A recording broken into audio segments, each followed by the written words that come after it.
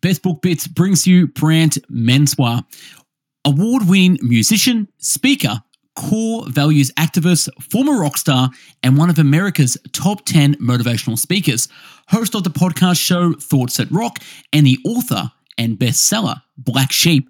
Brant, welcome to the show. Thanks, Michael. Appreciate you having me.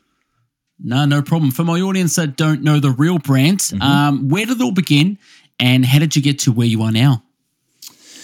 So I spent 20 years in the music business, 2 different bands, 2 different record deals. And after 20 years, I sort of needed an exit strategy. I did not want to be, 60 years old touring around the world. And so, I simply sort of transferred from one platform to the other. I went from playing festivals and concerts to speaking at conferences. And that's sort of what was the sort of journey. I had this sort of life-altering event happen in 2012 where my oldest son was diagnosed with cancer. And so that sort of forced me to pivot from what I was doing and really had me dive into the world of defining the things that matter most to you and how do you sort of live your life in alignment with those things. And that's the journey I've been on for the better part of 9 years now. Wow. I didn't know that. I know you were a former rock star for 20 years and traveling around the world. And I know we briefly spoke before and you said you traveled around Australia as well. What type of band was it? And what did you do in the band? So I was the lead singer of the band, and the first band was called Fort Pastor, and we were half Aussie and half American, and so we had everything was built around the didgeridoo, and we had John O'Callo was sort of our bandmate from Melbourne. And he was just amazing, like a freak of nature, to be able to do, like 7 things at the same time. And so we played for many years, and then 2 of us from that band moved on to form Big Kettle Drum in 2009 and toured for another, 10 years or so as Big Kettle Drum. But we played sort of Americana music. We were in many ways sort of Mumford & Sons before Mumford & Sons stole our career. And it was they're amazing and just they hit it at just the right time. But we were doing the sort of suitcase kick drum and the banjo or slide guitar and all that sort of stuff, Americana style music, but really fell in love with Australia. Had a chance to go and tour there twice, and played most of the, I think, recognizable cities that, and some unrecognizable cities that people would be familiar with. But we played all the way up in Townsville, all the way south, Canberra, Wollongong. We did Melbourne, Sydney, we did Adelaide, we did Perth, we did honestly a little bit of everything. I think it was 12 different cities that spanned across the entire continent, and so it was like it was fun. We had a blast. Yeah, and how did you transition into the speaking gig and traveling around the world speaking to companies like Microsoft, Hilton, Netflix, and things like that too? What was that like? So, once this happened, where, at that point I was 42 years old and realized rather abruptly and violently that I had no idea what my non-negotiable values were. I had a good idea of the things that were important to me, but I had no idea of the things that I would stand on and not move. And that sort of led me down this path of not just studying behavioral science in that way of how we define those things, but also try to come up with a better way for people to go on that journey and have that conversation with themselves to define these things so that they can live their lives on purpose. I think the words on purpose are some of the most misused words in the English language. On purpose, people sort of have a tendency to just believe that means you're being intentional. But I like to believe that those 2 words mean you're doing something in alignment with your purpose. And so where does that purpose come from? And, a few years ago, Simon Sinek came out with a book called Start With Why, which was a massive success. And It's partially correct. I wish that it had an asterisk on the cover of that book, because it start with why, as long as your why is right. But what I have discovered over the last few years is that, without exaggeration, 99% of people have no idea what their 5 non-negotiable values are. If I asked someone, define for me the 5 things that you simply won't be moved from, tell me why you selected them, give me examples over the course of your life as to how I know they're true. They just stare at me, with disbelief, because they've never taken that journey and done that deep work, which ultimately is where your why comes from. So when you have a purpose, that purpose is chosen by the activation of those non-negotiable values. And so if you have a purpose that does not have those things defined, it's not your purpose, it's somebody else's. Yeah, correct. And you talk about purpose, it's not a mystery, it's a choice. True. If you're like me, you grew up most of your life with people telling you or reading that you have to find your purpose. And I made it this, in my head, it was like this Indiana Jones quest for the crystal skull. Like, I don't want to go on that journey. But in reality, it's not, you don't find it, you choose it. And so when you understand that choice is based in these non-negotiables, then, you have an opportunity to get to work and start to live your life, on purpose, in alignment, and experience a sense of fulfillment that up to that point probably escaped you. Yeah, and you talk to companies about sort of values-based leadership with organizations as well? I do. So the interesting part, so the work I do with organizations is really trying to help them create a culture of connection, right? So we have an assessment that we created that went along with the launch of Black Sheep, of the book. And the idea is that when people define their non-negotiable values, it actually allows you to start to form some really strong bridges between, what matters most to individuals to what matters most to the organization. And if you don't have those things, what you end up doing is handing employees a set of values that aren't theirs, and you ask them to adopt them like they're their own.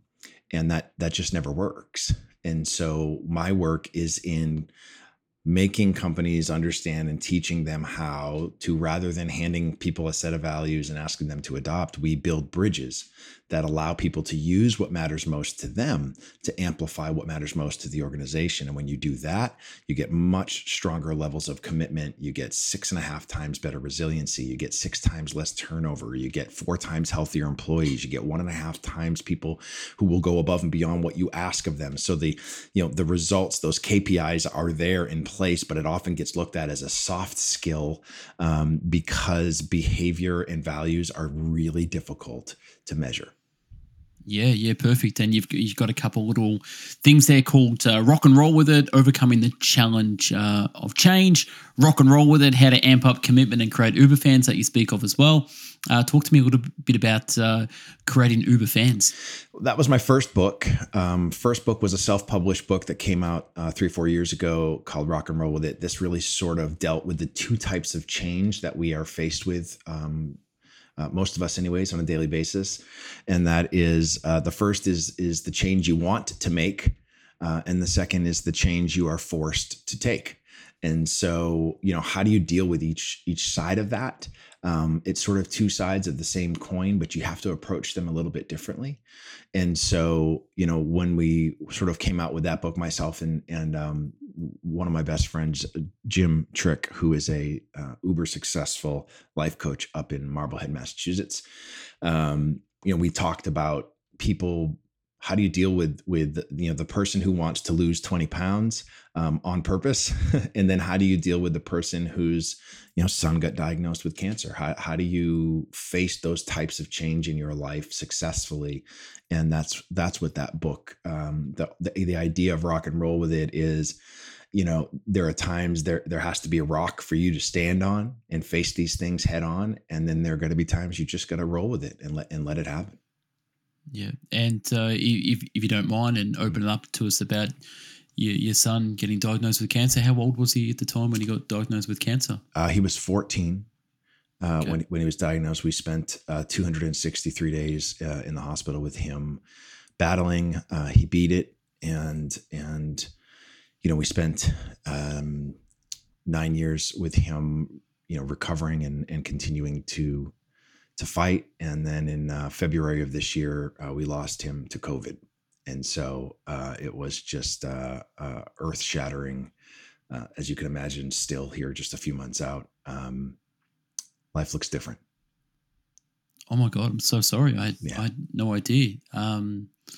So what have you been up to since, obviously, after the death of your son? Have you still working, or are you still promoting your book? And yeah, it's an interesting journey. When you're in the middle of it, when you live in a hospital for the better part of a year, and you see the realities of what pediatric cancer looks like, you understand in one way how lucky you are, and in another way just the harsh truth. And so, coming out of it now after a few months, Theo was an artist, and actually created the cover of the book, Black Sheep. He created the logo, the Black Sheep logo, and that is now inked on my arm.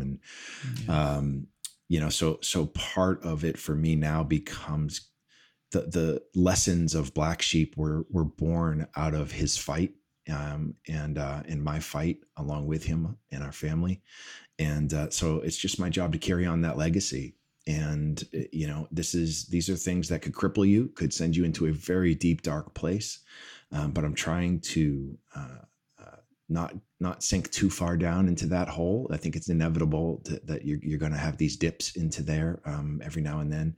But how do we carry that message? How do we carry the truth forward and have people who end up having to face something as horrific as this? How do we help them face it and come through the other side successfully? Yeah, absolutely. Yeah. And you talk a lot about the book, and I've sort of recently sort of sped through it and gone through it. You talk about open yourself up to find the real truth, and hitting things hard, and take a hardcore look at who you are, not who you wish to be, and definitely not who others think you should be as well. So when did you actually write the book? When did the book come out exactly? So I started writing the book in 2019, and I think it was October of 2019, and the book came out in September of 2020.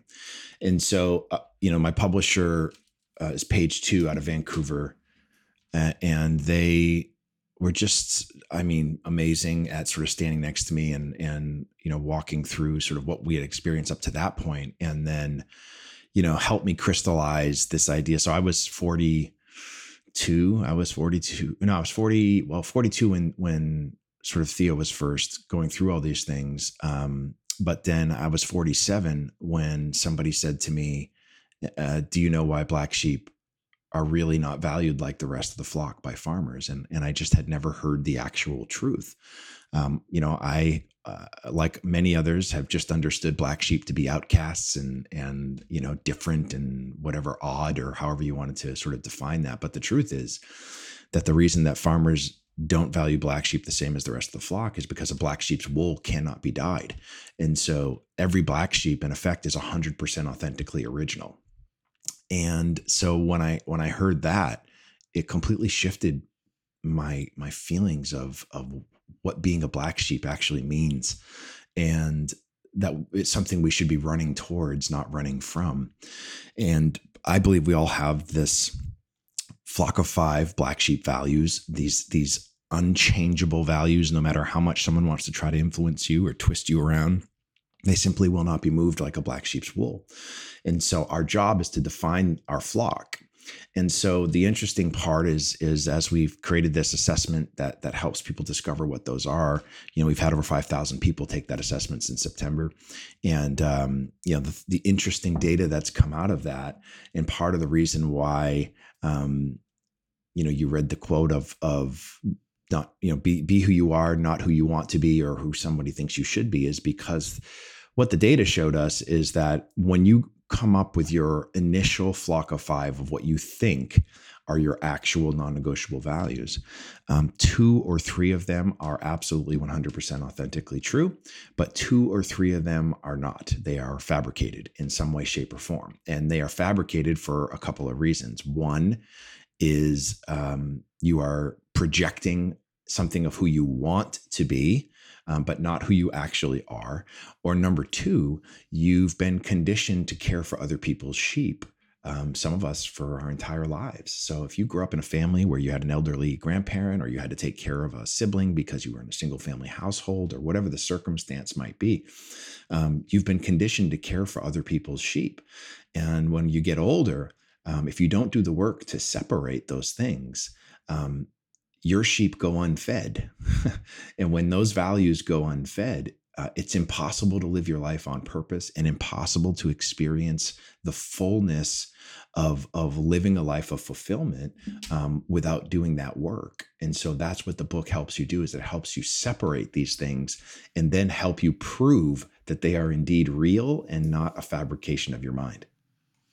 Yeah, perfect. And what would be like a short process for my audience listening to uncover their 5 flock values? What would be the process you would take someone through to discover their 5 values? The book goes through a couple of different ways to do it. The long road, if you will, is sort of going through what Maslow would call the peak experience over the course of your life, both good and bad, and sort of sorting through those events and finding what really came out of those. How did it shape you in some way, shape, or form? But that's not the easiest way. It requires an incredible amount of vulnerability and courage, and most of us just don't have the time or the willingness to do that. So we created this online assessment. It's free for anyone to go and check it out. You can go to findyourblacksheep.com and simply click on Find My Flock. And when you do that, it basically is going to present you with 125 commonly held personal core values. And it's going to say, look, read through these words quickly. And in a knee-jerk reaction, if the word resonates with you, just go ahead and select it. And so what we know after all these people have taken is that the average person selects at least 30 of these values as something that is really important to them. And that's the beginning of identifying the real challenge to doing this work, which is when you have 30 plus things that you're telling yourself are incredibly important, it makes it virtually impossible for you to focus only on those non-negotiables. So what we do is we take those things that you said were really important and we start to group them together by likeness. So you have 5 buckets of which you're going to place these words. And so you put them together, things like empathy, sympathy, caring for others. Well, those are all related. We put those in one bucket. Success, achievement, accountability, those all go in another bucket. And before you know it, you have 5 buckets with all sort of filled with very similar words in each one of them. And then you get to pick what's the one word out of those buckets each that is your non-negotiable, the one you can't live without. And that sort of is it gets you to your initial flock of 5 black sheep values.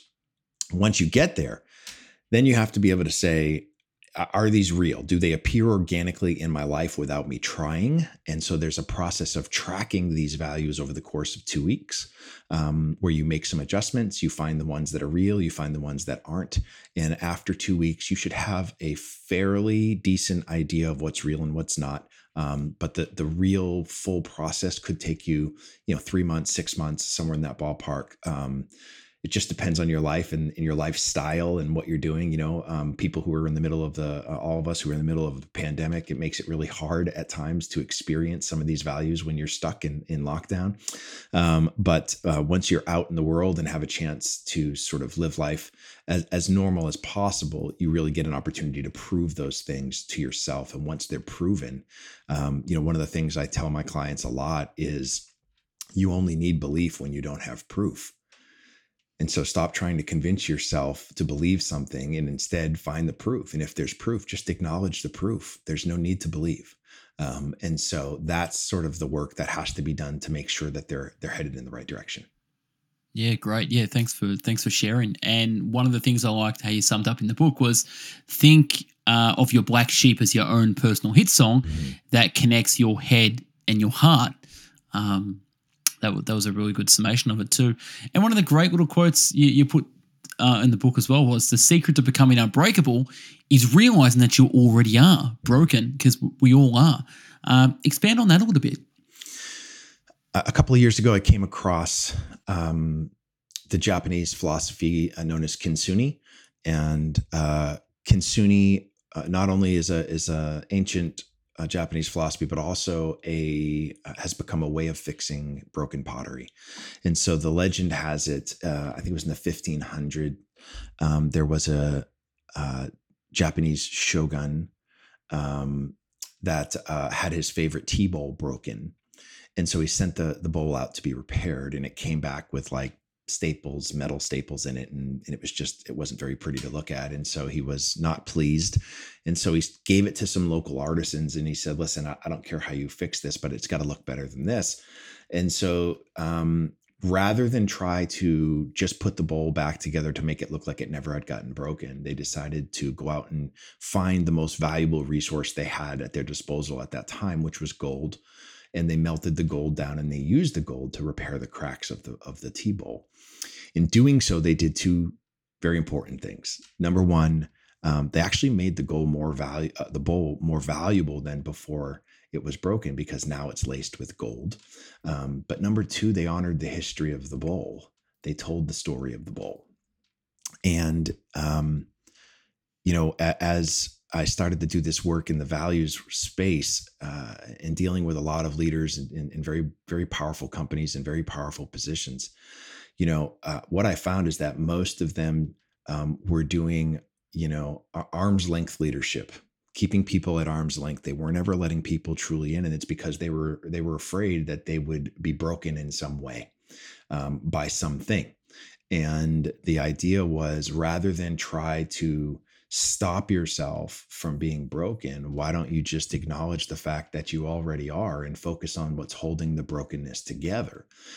And those things, the most valuable resource that you possess are those black sheep values. And so just like these artisans used gold to repair the cracks, you've got to use these values to hold that brokenness together and really help people see a bit of your history and who you are and why you are the way you are. Yeah, awesome.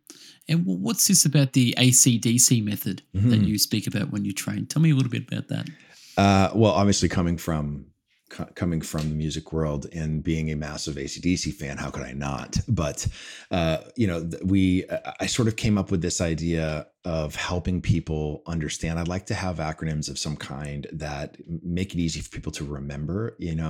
One of the interesting things about thinking of your values as hit songs, right? There's really only two reasons why a song becomes a hit.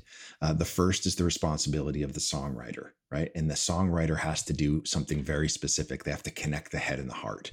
If you connect the head and the heart, you engage your limbic brain. Your limbic brain is where all of your emotional long-term memory is stored. It's why you remember lyrics to songs written 30 years ago, and why you can't remember a single Justin Bieber lyric from today. If they don't connect your head and your heart, it's really difficult to remember. Okay, so that's step one. Step two is all about frequency. How often is the song heard? And so in the United States, a hit song is played at least 10,000 times a week, right? So you think through 10,000 times a week, which when you break it down, comes out to about once every 3 to 4 hours in every market in the US.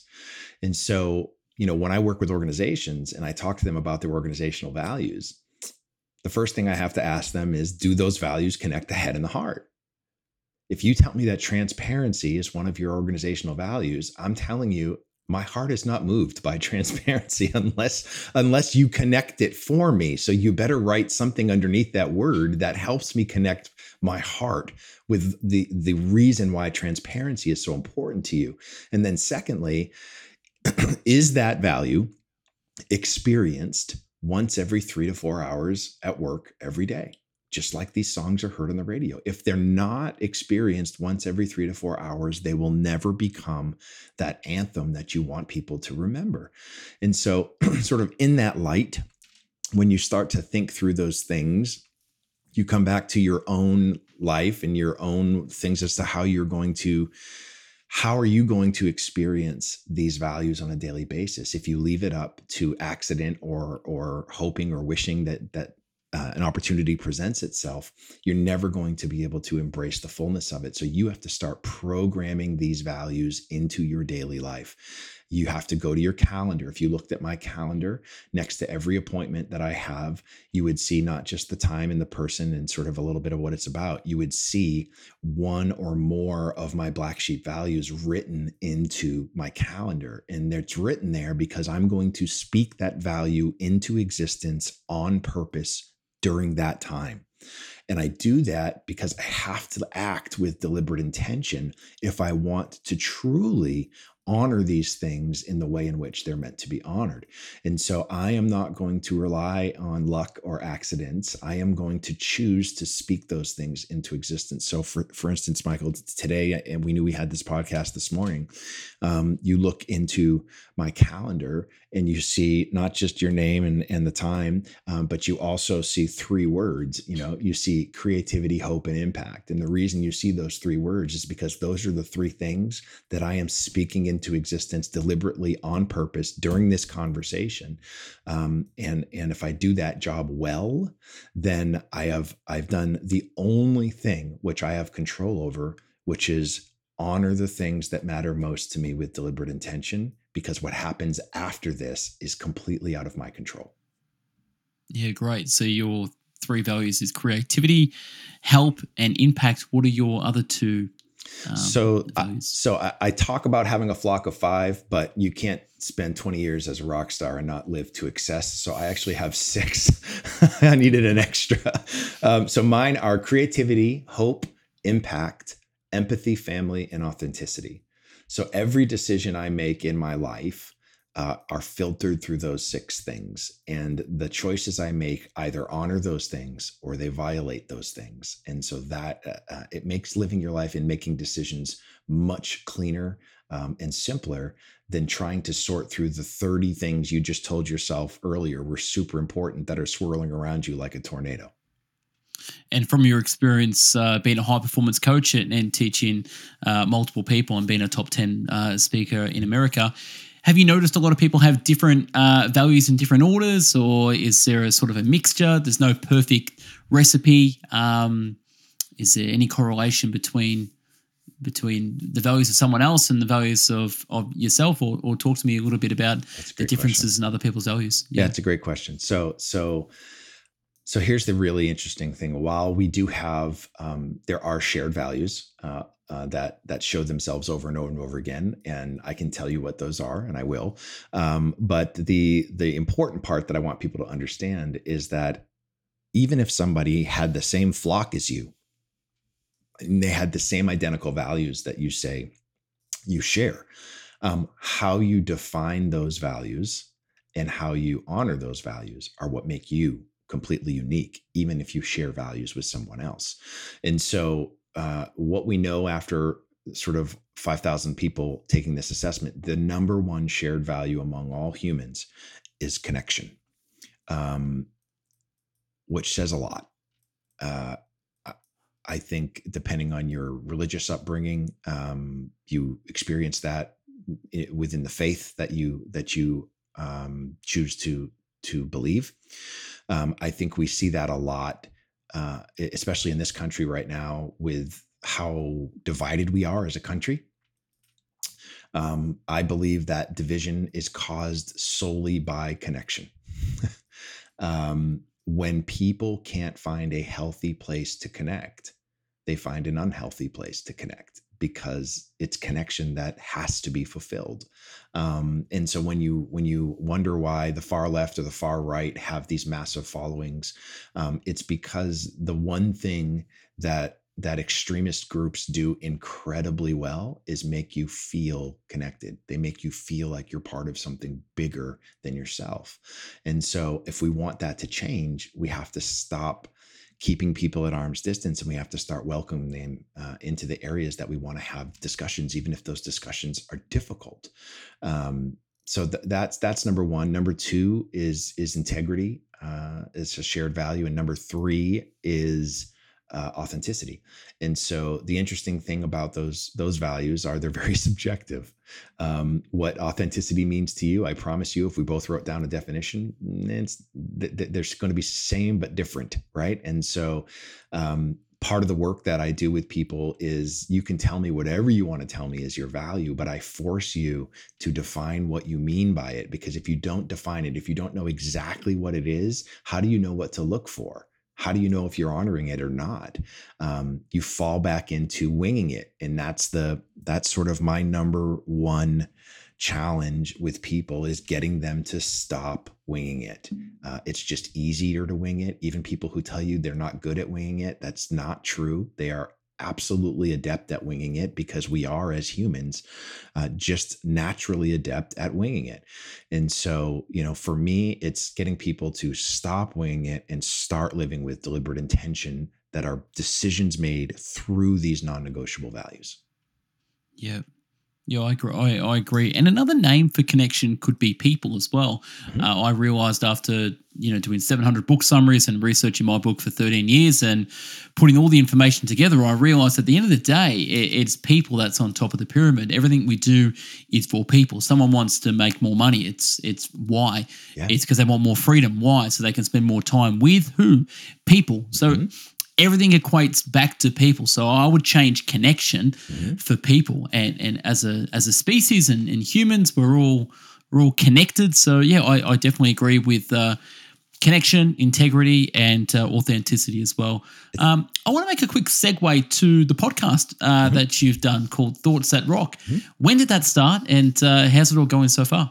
2 years ago, we started Thoughts That Rock, myself and my business partner, Jim Knight. Jim was an executive head of learning and development for Hard Rock International for 21 years. And we started this podcast. It was going to be a book that we were writing together. And about halfway through, we were like, why are we doing that? Let's just turn this into a podcast. And so we decided to go that route instead. And every guest we have, we ask the same question, right? And the same question is, what's the best piece of advice you've ever been given, and how did it change your life? And so we have had, famous athletes, we've had astronauts, we've had, news anchors, we've had CEOs, we've had everyday people, we've had, you name it. We've had a little bit of everyone over the last 2 years. It's a weekly podcast. And so it's been a very interesting journey, a chance to make some really strong connections and hear some just incredible advice from people who are incredibly successful in their particular area of choice. Yeah, and that's exactly what I'm doing with yourself and interviewing others as well. Funny little story, I was interviewing Nick from Book Thinkers recently, and he had your T-shirt on. All right. Yeah. I love it. Yeah. Nick which was great. He's amazing. Both Nick and Ryan, who run Book Thinkers. Ryan was just down here in Florida, and we had a chance to go to dinner last week, which was a treat. They really, when we released Black Sheep, I did a partnership with them that was more than just promoting the book. We actually did a 5-week training that they helped sponsor. And we had, I think, 27 countries represented in this training, hundreds of people. And we literally helped people define these things. And, Nick was one of the ones that we had this aha moment with, where, the interesting thing, when you start to define these things and you start to realize if these things show up or not in your life, impact was one that didn't show up for him, that he didn't even select. And what we discovered was that because of who he used to be as a young man and some of the emotional baggage that he carried with him during that time stopped him from selecting something like impact, because he felt like the people that he knew at that point in his life would disagree with him. But that's not fair to him, and it's not fair to him as growing as a human. And so we finally got to the truth that impact is actually one of his Black Sheep values, and it's why Book Thinkers has been as successful as it is, and why they continue to just blow the doors off of the Bookstagram community and the work they're doing there. But that's I love being able to meet people people who have the tenacity and the hustle. And when you give them some guidelines and you give them the sandbox to play in and say, do what you're doing, keep that hustle, but do it with this intent, then what's possible for them, gets 10x'd. Yeah, absolutely. And I love your little merchandise range there with t-shirts, hats. You've even got some shoes and coffee mugs as well, and even a watch. Mm-hmm. Where can people find your merchandise? They can go to Wear the Flock, WEAR, weartheflock.com. There's lots of merch there that they can find as well. We have some partnerships coming up in the next year with some other brands that we are doing limited edition Black Sheep runs. And so, yeah, there's lots of things going on behind the scenes right now that are super exciting. And so we'll see where it all ends up in the next 12 months, but could be fun. So what else are you working on behind the scenes? Well, there's a potential television show that is in the works right now that will be a lot of fun. It's called Flock My Life. And it is yes, you can laugh at that. I did as well. I think it's hysterical. It's time to get your sheep together. And, that is how we are going to approach this. I think it's sort of like a part Queer Eye for the Straight Guy and part, Dr. Phil and part, Fixer Upper, where we come into someone's life at a crossroads. We help them define these things that matter most. We bring in an expert to help them amplify one of these values in a particular area. And then we take them out on an excursion and teach them how to live these values in real time in their world. And so we're sort of in pre-production for this as to working through what that's going to look like and how it's going to work. So very excited about the potential for that. Who knows if it happens or not? You know how these things go in the entertainment world. Everybody's super excited about it, and then it goes away for 10 years. So it's one of those, being in the music business for as long as we take everything with a grain of salt. But so some fun things like that that are happening, and it'll be, as I said, some of the merch stuff. We're working on some potential partnerships with some shoe companies and some other things as well on a larger scale, and a watch company as well on a larger scale. And it's just reminders, right? To me, the reason I have this sheep head tattooed on my forearm is the reminder that if I'm not leading with the things that matter most to me, then I am not living my life on purpose, and that is unacceptable. Yeah, amazing. Yeah, amazing. And a couple last questions before we sort of wrap up. So this one's a bit of an oddball. If you could host a dinner party with 3 people, either from the past that are famous, who would they be and what would you serve them? Man. So if it's dead or alive, I would say Prince has got to be in there. I'm a huge Prince fan. I grew up in the era where he was just king. And a musical genius on so many levels, and the tallest, shortest man I've ever seen in my life. His ego made him about a foot taller than he actually was. So he would be one. Second, I would say, maybe Russell Brand. I find him incredibly fascinating. And incredibly intelligent. He's a deep thinker, in spite of the silliness, and so I think we'd have an amazing conversation. And then I'm going to go way back, and I'm going to say Saint Francis of Assisi. There have been more books and more movies about Saint Francis than any other human in history, and there's a reason for that. So for me. There was a book I read many years ago called Chasing Francis. If you've never read it, it is wisdom literature, right? So it's a fake story with real facts sort of included about St. Francis. And that book came to me in a very important point in my life and really helped me sort of define my faith as to how I choose to live it, and some of the realities of facing things that it's not just blind faith. You're allowed to question things and be angry and have difficult conversations, and it's not just I'm going to believe this because this is what I should do. And so those would be the three, and what I would feed them would be eggs. I'm not a good cook, but I can cook me some eggs. I would actually cook the eggs myself. I make coconut eggs where I do a little bit of coconut cream in with some eggs, and it's sort of like this scramble hash bowl that I make, and we would all sit around and eat some eggs and have some amazing conversation. Yeah, perfect. Sounds amazing. I'd like to come, by the way. That would be great. You would be more than welcome. Great. And you were a pastor at one stage as well. Is that correct? Yeah, 6 years. I spent 6 years pastoring a non-denominational church in Melbourne, Florida. I spent the first record deal was in the Christian music market, right? So we toured with all of the sort of, the Toby Macs and the Third Days and all these bands that now are old, but at the time we spent several years with them, and then sort of left the Christian market and into the general market with Big Kettle Drum. But I pastored a church for 6 years. Touring all around the world and playing some of the biggest churches on the planet, from Hillsong in Australia to Rick Warren's church to Joel Osteen, all Willow Creek, all these huge churches.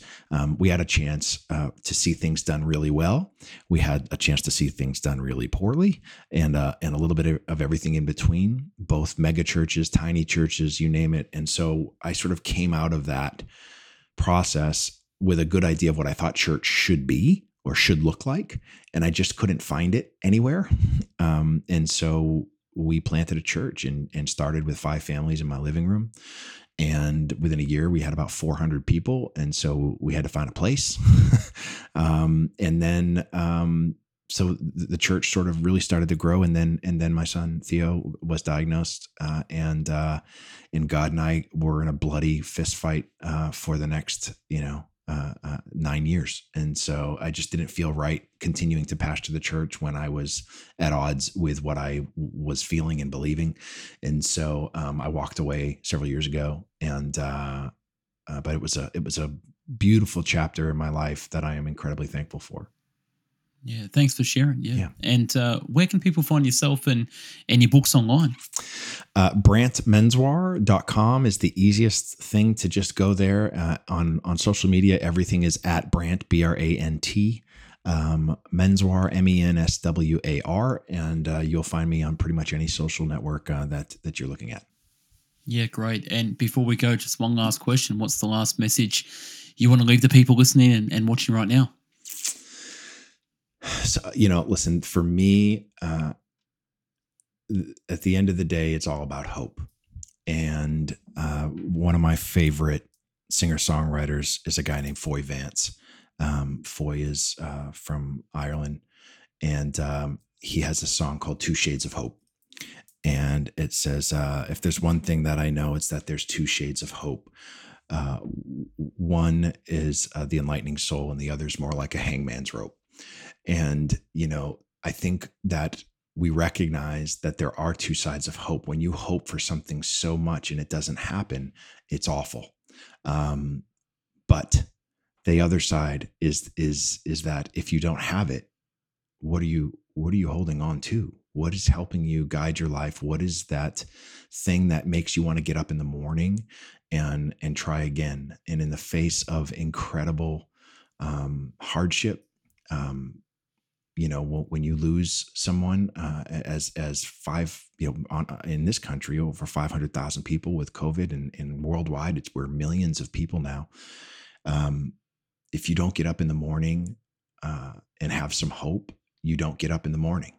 And so, no matter what you're facing right now, my word is this: define these things that matter most to you. Don't be distracted by 30 or 40 things that you tell yourself are important. Define the 5 that are non-negotiable and get up every morning with deliberate intention and choose to honor those things. And when you do that, you'll find that hope is much closer than you think. Yeah, powerful. Thanks for sharing, and we appreciate your time and you coming onto the podcast and being so open and honest with us as well. So thanks so much. I'll share this with my audience and appreciate you coming on. Thanks. Thank you so much, Brant. Thanks, Michael. Appreciate you. All right. Thanks so much. I'll speak to you soon. You bet. Bye.